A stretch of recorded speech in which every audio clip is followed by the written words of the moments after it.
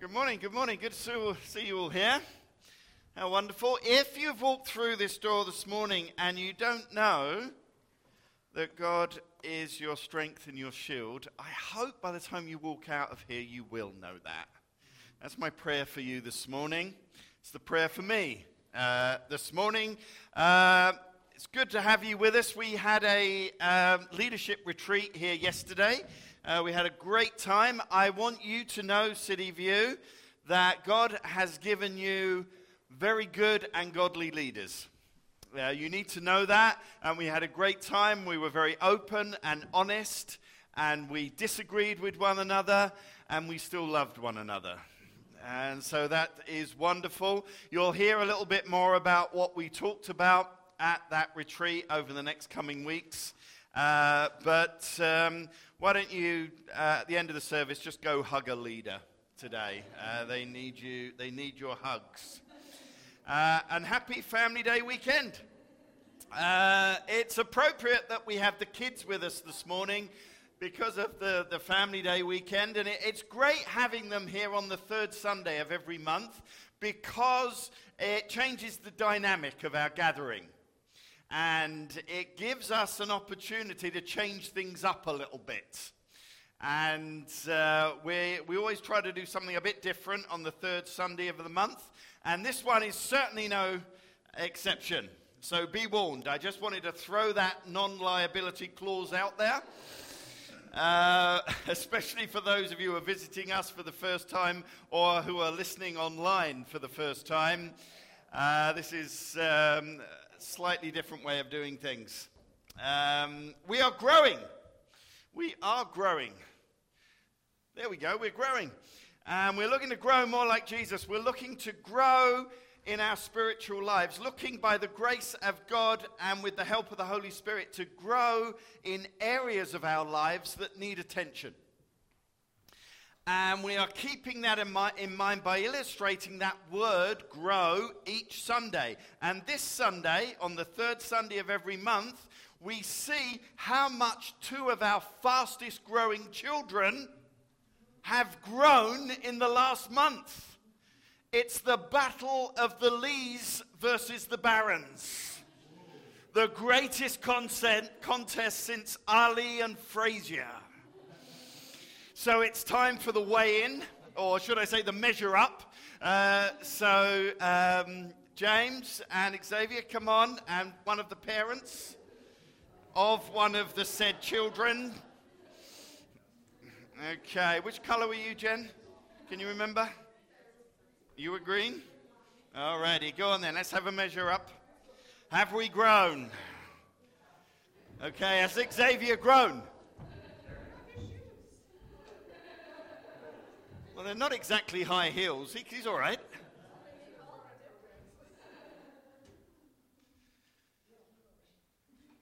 Oh, straighten the ruler.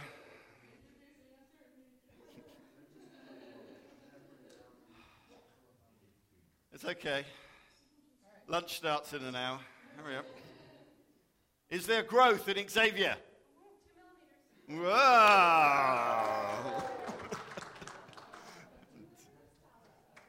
Fantastic. All right. Well done, Xavier. You've been eating your Weetabix or whatever you've been eating. What about James? About the same, 2 millimeters?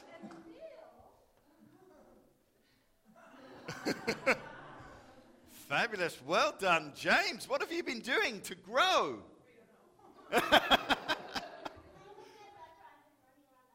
Running around the house? Well, that does it.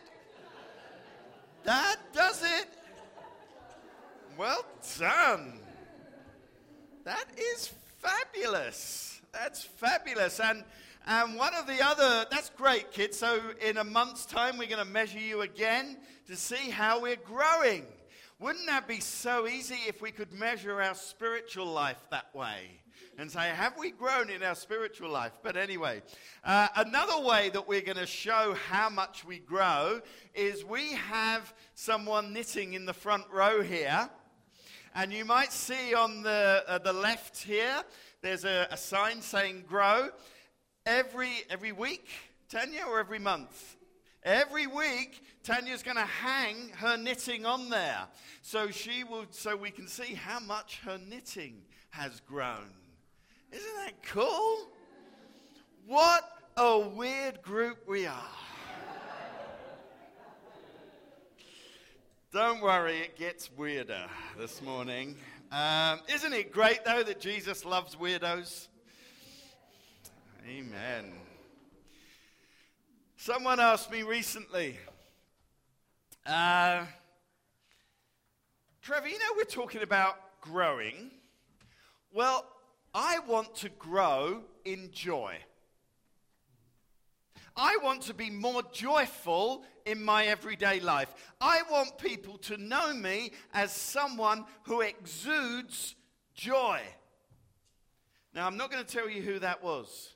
Just look around and find someone miserable. But I'm sure that is the same for a lot of us. We want to be more joyful. So this morning, we're going to grow in joy. To look at how we can become more joyful. And what better way to start than to have a good laugh? So I've asked some people to come and make us laugh. No pressure. First, I'm going to ask the kids to come up. I've already warned them about this. So kids, if you want to come up, let me grab a microphone so people can hear you. They are going to tell us... Oh, hang on. Oh, thank you. They are going to tell us their favorite joke. All right? Favorite joke. Is that right? Who wants to go first? Oh, do you know what? Because there's so many of you, pick your favorite one. Pick your favorite joke. Nicholas, do you want to go first? All right. Do you want to hold the microphone right up there and speak loudly and tell everyone what your joke is? Why did the donut go to the doctors? Why? Because he needed to get more chocolate filling. Very good. Excellent. Xavier. What did the pirate say when he got his pig leg stuck in an iceberg? What? Shiver me timbers. Shiver me timbers. Fantastic. I'm still picking my favorite. All right. Okay. I'm doing this one to Trevor. Oh, you're going to do it to me? All right, then. Okay. Put it closer to you. There we go. What's your name? Trevor. What's the color of water? Blue. What's the opposite of down? Up. Trevor, blue, up. That's great. Thank you. Isn't that cool? All right. Okay, Chloe. Why shouldn't you trust a pastry chef? Because he'll desert you. Fantastic, Trev. Come a bit close here because of the microphone. I'm still picking mine. So. All right. Okay. Warren. There you go. Here we go. Why are E.T.'s eyes so big? Because he saw his phone bill. He saw his phone bill. Okay, where we go? The same thing as James. Oh, no. All right. Okay, I'm just the stooge. Okay. Imagine you're in a room with nothing. No doors, no windows, and you can't break through the wall. There's no air even. Oh, wow. How'd you get out? I don't know. Stop imagining. There's always some clever dick, isn't there? Right. Okay, Rachel, where you go? I've got a statistics joke, a chemistry joke, and a Harry Potter joke. Okay. Harry Potter joke. Okay. Why did Barty Crouch Jr. stop drinking? Because it was making him moody.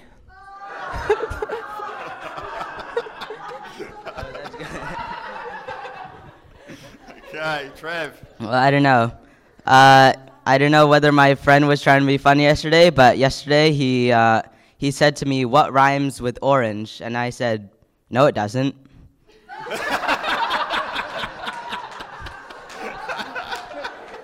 Very good. Okay, guys, go and sit down. That's great. And I'm going to invite someone else to come up who's going to speak with us just for a few minutes. It's really interesting. You find out the weirdest things about people. I found out something weird about Deirdre. Come up here, Deirdre. I found something weird about Deirdre the other day. She's a stand-up comic.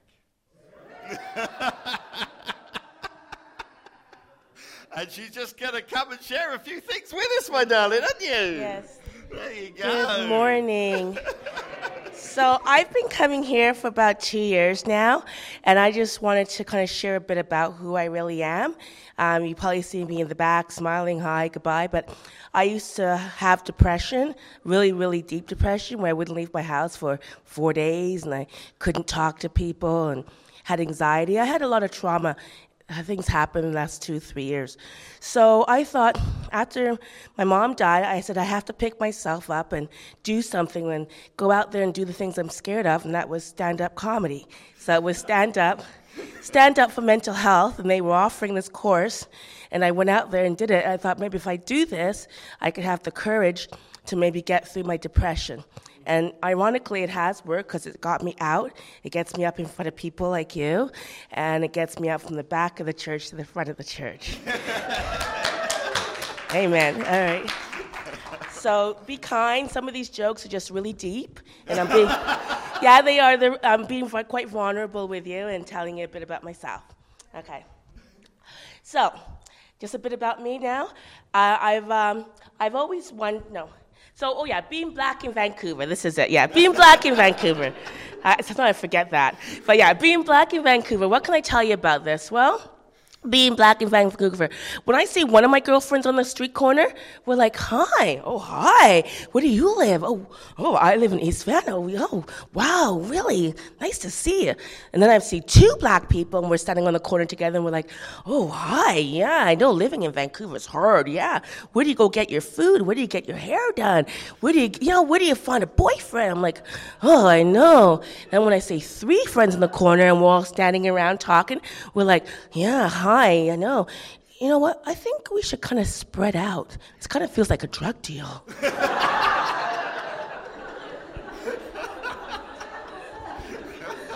So I've always had this problem when I was growing up in my life, always wondering, why do white people always turn red when they're angry? And then they turn yellow when they're sick, purple when they're bruised, brown when they tan, and green when they're envious. And they have the nerve to call me colored?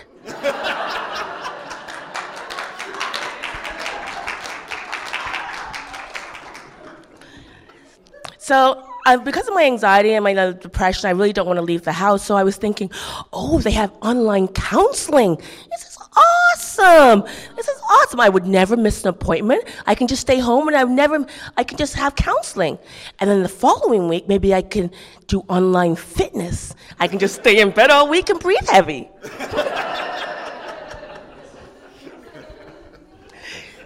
So I really like to go downtown East Side because when I look around, I just feel so comfortable. I look around, I see my mental illness everywhere. It's everywhere. Those cops, they're so dysfunctional.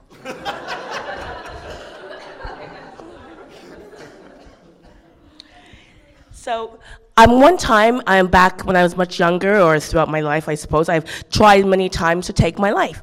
So I thought maybe I'd take a handful of pills. That's always the easiest, right? Take a handful of pills, put them back, and you're gone. But, it never seems to work for me. I don't seem to take enough, or I just don't want to go. So what I do, I take them, I get really sick, I lie down, I'm like, ugh. So then I think, maybe I'll take a handful of X-Lax. I'm not feeling that well. You know what? That worked regularly. It worked, no problem. Why is it the X-Lax works? I guess my body just adores chocolate. Yeah, so it's pretty hard to just end it all. I think God just wants me to stick around.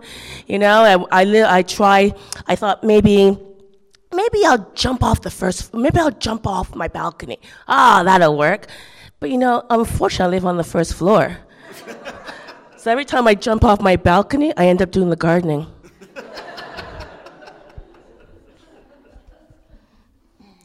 So what I figured out now is that I need to be around people that validate me, people that say that you're worthy, you need to be here, we'll miss you if you were gone. So I've gone up to this group with a whole bunch of elderly ladies, and I do rug cooking, I do a craft, and I've been praised for it. I've got my work into an art gallery, my work went to the U.S., I'm sending one to the Ellen Show, so Ellen DeGeneres can see my work. I know, I'm doing good stuff.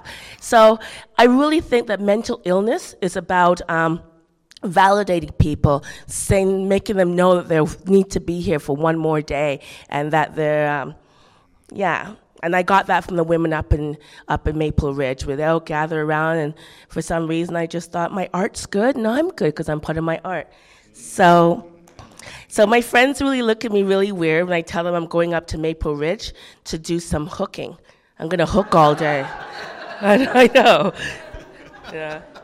But it's all good. It's all good. So now I no longer want to kill myself. I'm really good. I'm validated. I've got my art going out. I'm feeling really good. So I no longer want to kill myself. I just want to kill everybody else. Thank you very much. Thank you, darling.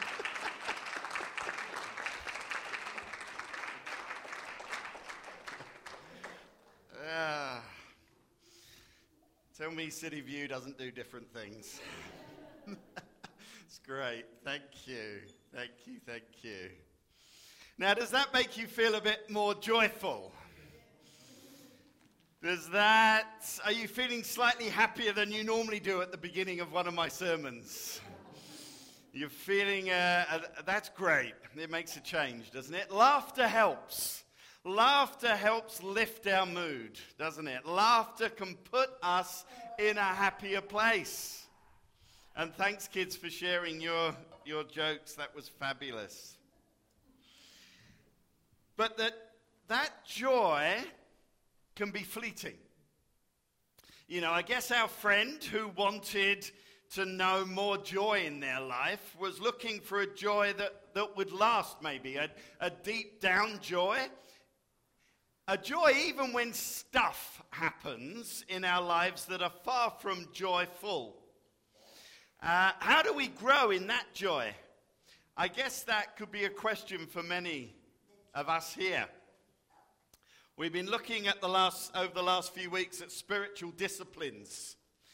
Those disciplines that if they become habits in our lives will help us grow.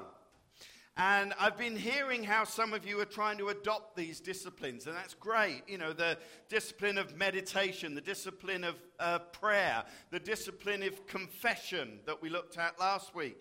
And to be honest, these have been really hard messages for us to hear. It's been tough and challenging, and I've really sensed a heavy atmosphere as we've been going through that. Now, I'm not saying that that's wrong, but I'm just sort of sensing that heaviness. Because these disciplines are hard. And if only there were a spiritual discipline that was a bit more fun. Like, for example, a spiritual discipline that would help us grow in joy. Wouldn't that be neat? Well, there is one. And today we're going to look at it. And I'm going to tell you what that discipline is, and I'm going to give you some practical hints about how to adopt that habit, that discipline, into your life so that it'll help you grow in joy. Okay? But first, we need to talk about joy.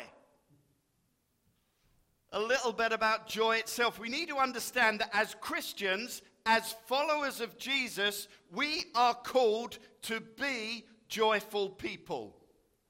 Seriously? Are you sure? But I thought being a Christian was all about suffering and denying yourself and being totally miserable. Well, that's what I thought before I became a Christian. I went to a Church of England school in the UK. And we would have to go to church, and it was the most boring, miserable time I'd ever spent. It was torture, and everyone looked so miserable. And they kept coming up to me and saying, Trevor, you need to meet Jesus, like me. I thought, no thanks. I can get the same reaction meeting my dentist. I mean, it's not... But I tell you, this is not how it should be. The word joy and its derivatives appear more than 300 times in Scripture. The Apostle Paul neatly summarized the Christian approach to joy when he wrote, "Rejoice in the Lord always." I'll tell you what, I'm going to say it again. Rejoice. This isn't a suggestion, but actually it's a command. The Bible puts joy in the non-optional category. If that's the case, then I guess joylessness is a sin. It may be the sin most readily tolerated by the church. It's rarely the object of church discipline, is it? I mean, you think about it. I bring my brother before you today because he's indulged the sin of lust and of greed and being a miserable so-and-so. You don't. It doesn't happen. But at the very heart of God is joy. And joy is at the very heart of his message to the world. That's what the angels said to the shepherds on the hillside announcing the birth of Jesus. Joy to the world. We will never be able to understand or grasp the significance of joy in our own lives until we understand the importance of joy to God. And for many of us, we find that hard to believe because our image of God is this growling, grumpy, impatient old man. But actually, he's more like a free-spirited, innocent child. Let me explain. It always amazes me what brings children joy. When my kids were little, the thing that brought them so much joy was me doing, do you know Round and Round the Garden, like a teddy bear? Do you know that one? You hold out the hand and you say, round and round the garden, like a teddy bear. 1 step, 2 step, I tickle you under there. Try it. To the person sitting next to you. But they loved it. And I did it once, and they loved it. I thought, that's great. And you know what they said? Do it again, again, again. And you did it again, again, again. And you do it. Parents, you know this. You have to do it 100 times. Do it again, do it again. It's the simple joy of an innocent child. And God is like that child. I was thinking about this, and I was wondering, is it possible that God says every morning to the sun, do it again, do it again? or the moon every night. Do it again. And he gets as much joy each and every day from that. I wonder. And this joy of God isn't only seen in physical creation. It's also seen in us. Do you know how God is viewing you right now? That's a scary thought. How is God looking down on you right now?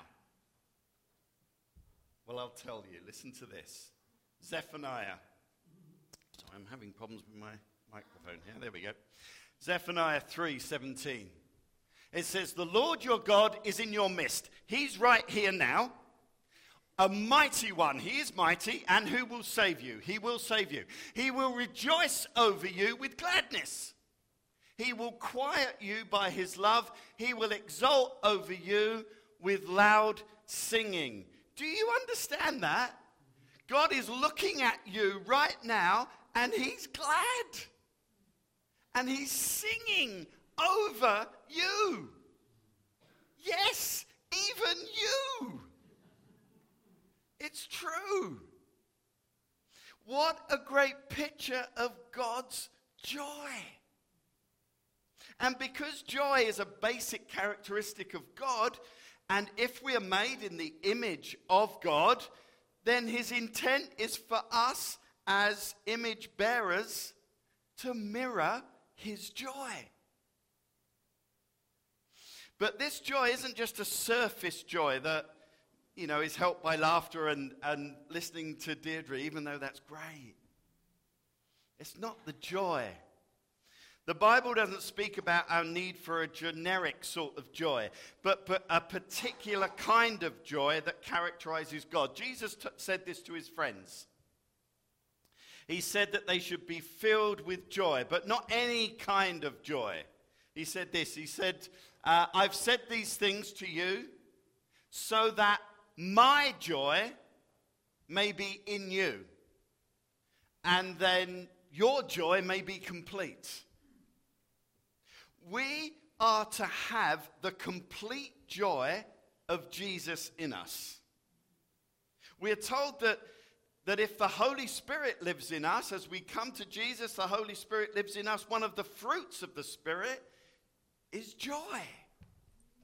Christ-like joy. So joy is who God is. Joy is who we are. St. Augustine said that a Christian should be an alleluia from head to foot. I love that. We should be an alleluia from head to foot. In other words, joy should be one of the constant characteristics of every disciple of Jesus Christ.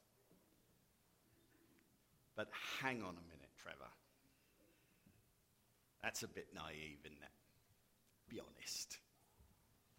We're probably all familiar with those Alleluia Christians.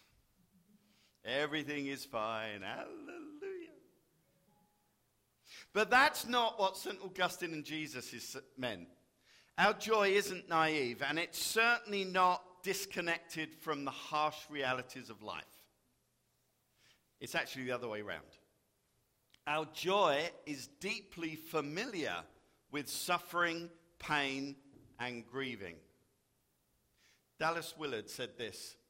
He said, "A healthy faith before God cannot be built and maintained without the heartfelt celebration of his greatness and goodness to us in the midst of our suffering and terror."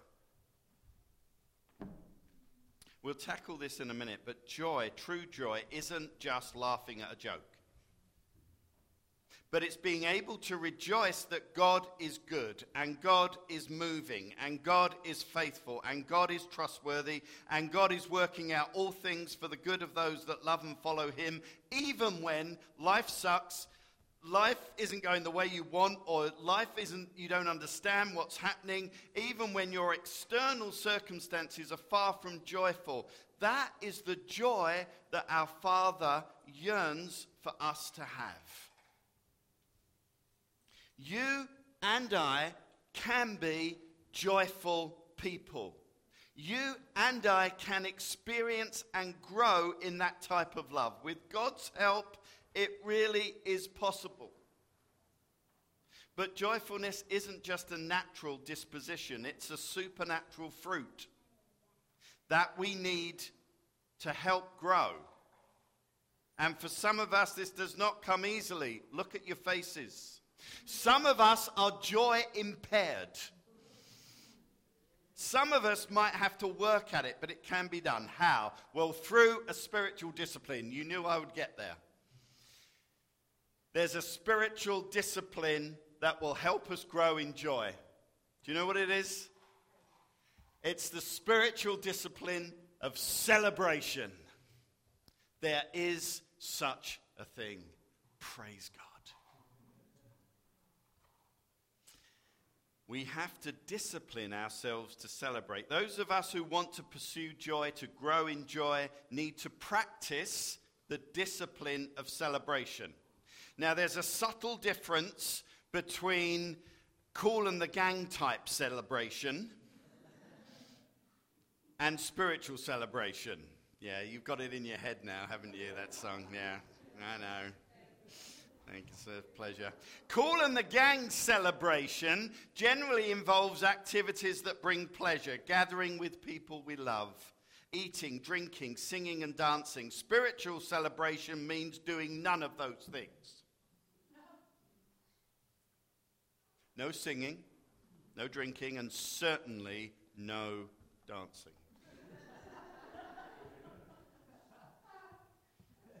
No!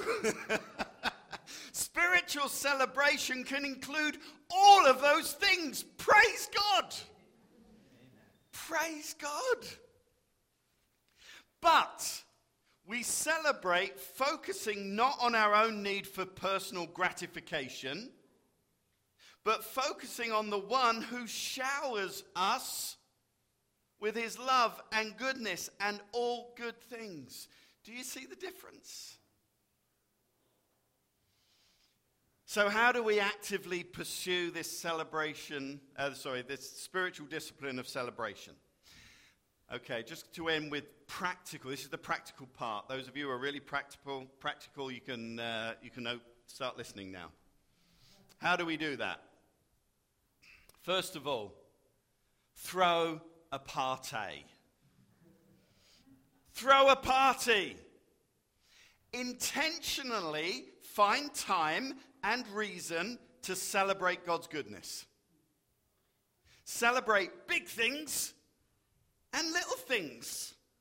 Any excuse for a party. Celebrate making it through a tough week. You know, TGIF can really be an item of praise and thanks rather than a dodgy restaurant. Celebrate the kids getting a good mark at school. Praise God for that. Make family and friend events into a time of Christ-centered celebration and thanksgiving. Make birthdays a big thing. My brother, I hope he's not listening to this, my brother hates his birthday. Hates it with a passion because he doesn't want to get older. I thought, how sad. Why don't you celebrate your life? Celebrate birthdays. Make a big thing of them. Celebrate anniversaries. Make them a big thing. Celebrate anniversaries of relationships or significant events like moving. You know, we moved this time last year. Let's have a party. Finishing chemo. Let's do that. Let's throw a party. It's a year anniversary since I had my last bath. Praise God. Let's have a party. I don't know, use your imagination. Get into the habit of celebrating and giving thanks for small things. City View, I think a healthy church but it should be a church of parties. That will be in my resignation letter. Don't worry. Second thing. So throw a party, first thing. Second thing you need to do to get into this habit of spiritual discipline and celebration, find a joy mentor. Each of us know people who are joy carriers, don't we? When we're around them, they just exude joy and they breathe life into us. Value them. Thank them. Above all, get intentional about being with them. And that's important because there are other people in our lives who tend to suck the joy out of it. Those people who enjoy playing the victim and everything is awful all the time. In my previous church, there was a guy that I befriended, miserable so-and-so. He would always complain about something, and he was complaining, oh, my phone's broken. I don't know what I'm doing. I can't phone anyone. I can't look at the internet. I can't text people. I have phone. I thought, I'm so fed up with this. I went and bought him a phone. And I gave him this phone, and I said, look, it's one of the new ones, and you can text, and you can make calls, you can get onto the internet, got you a bit of a data plan here, and that sort of thing. You know what he said? He said, oh, don't like the color. Seriously? You don't like the color? Now, don't mishear me. Trevor said we should only associate with joyful people. No, that's not what I'm saying. We need to be with the miserable people.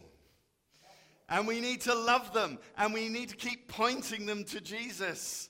But we also have to be careful to not let them shape us. Perhaps the least surprising statement in Scripture is found in Proverbs, which says, smiling faces make us feel happy. Isn't that lovely? Smiling faces make us feel happy, and it's true.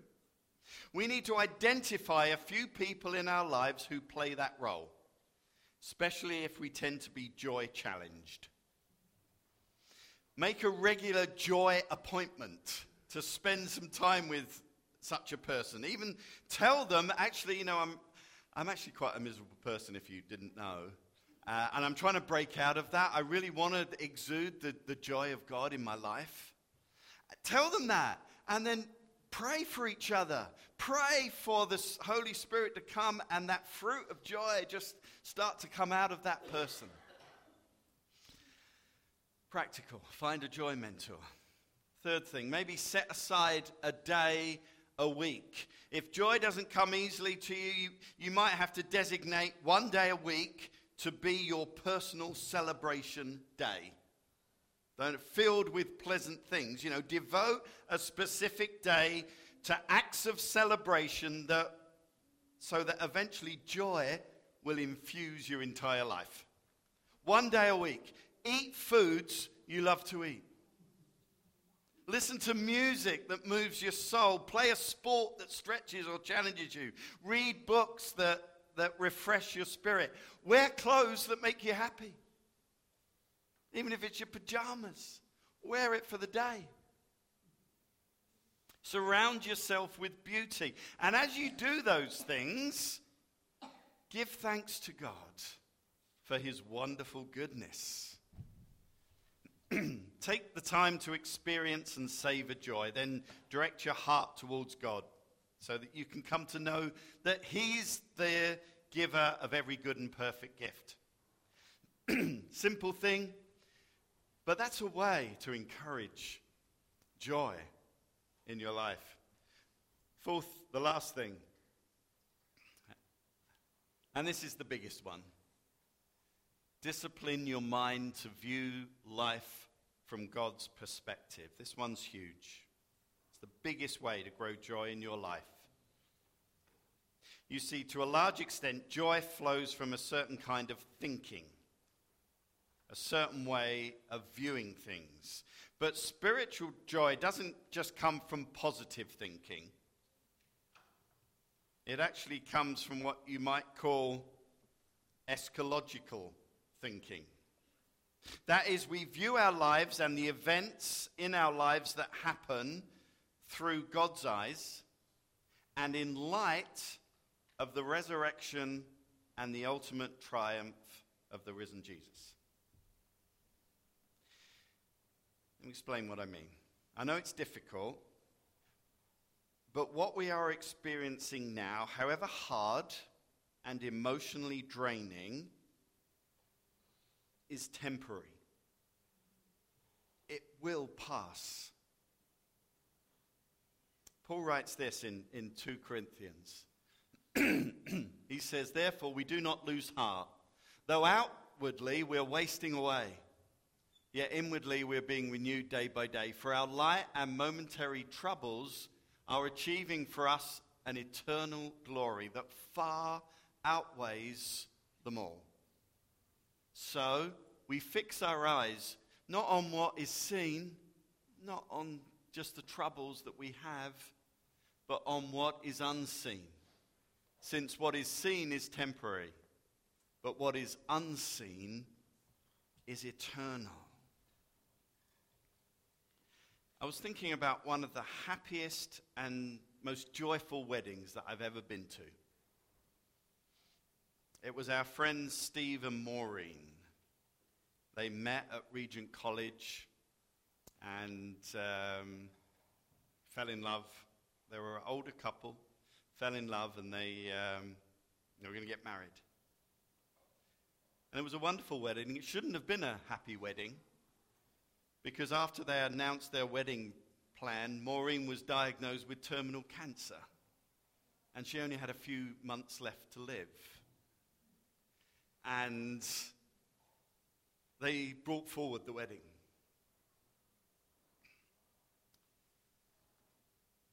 And on that day, Steve stood at the front and said those words, I'm going to be with you, I'm going to love you in sickness and in health. Till death us do part. Knowing that Maureen was to die just a few months later. And yet, the joy that came out of this couple was amazing. They both knew the Lord. They both realized that, their marriage is going to end on earth. But so much more was waiting for Maureen in heaven. And it was the most joyful wedding I'd been to in such awful circumstances, because they had set their eyes, fixed their eyes, not on what is seen, but on what is unseen. The final book of the Bible, Revelation, tells us that there's going to be a time when God will dwell with his people, and he's going to wipe every tear from their eyes. Death will be no more. Mourning and crying and pain will be no more. And do you know what's going to happen then? It's going to be the biggest celebration you have ever seen. He will dance and celebrate with his people. A time when joy will reign undiminished and uninterrupted. A time for the biggest celebration that will never end. As the prophet Isaiah wrote, a time when you'll go out with joy and be led forth in peace, and the mountains and the hills, they'll burst into song before you, and all the trees of the field are going to clap their hands.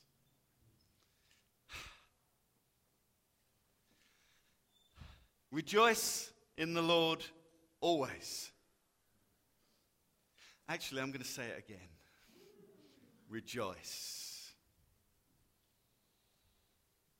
We can grow in joy. You and I can become joyful people. And we can grow in joy if we embrace the discipline of celebration. So when should we start? Well, how about now? The psalmist says, This is the day that the Lord has made. Let us rejoice and be glad in it. He doesn't say, yesterday was God's day. Oh, how happy was I yesterday. Nor does he say, tomorrow's going to be a great day. I'll just, endure it until then. This day, he says, with all its shortcomings, with all its uncertainties, with all of its pain, is still the day that the Lord has made.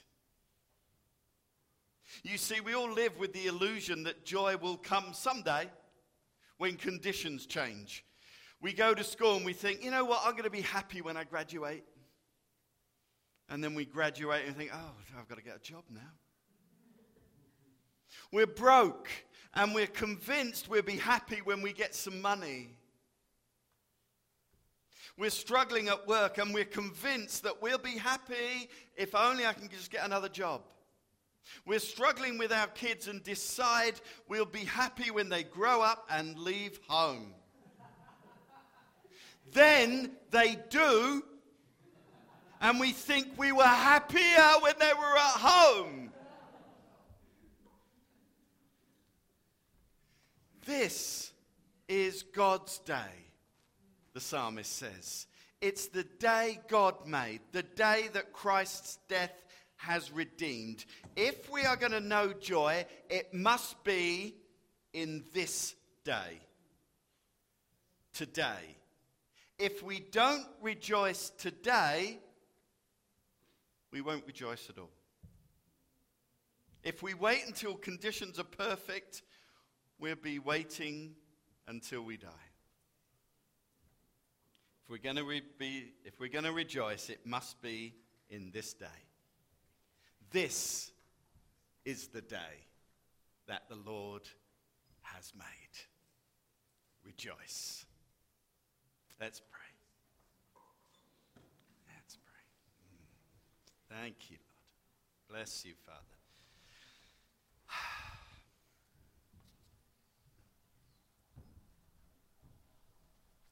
Father, I thank you for our kids. I thank you for the joy that they bring us.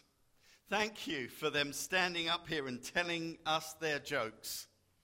Thank you for the joy that exudes out of little children. Father, I want to thank you for Deirdre. I thank you, Lord, that even in her struggles and depression, she has joy.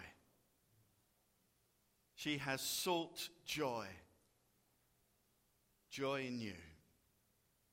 She knows that she is worthy in you. She has a wonderful identity in you. Thank you for the joy that exudes out of Deirdre. Father, for those of us who so need your joy this morning, will you come by your Spirit and fill us with your joy? Not a temporary joy, not a fleeting joy, but a joy that is based on what you have done for us and what you have already prepared for us. Father, even in those times when we don't understand what's going on, that where we see pain and suffering, Lord, give us a measure of your joy in our lives and help us to grow in joy. In the beautiful and wonderful name of Jesus, we pray.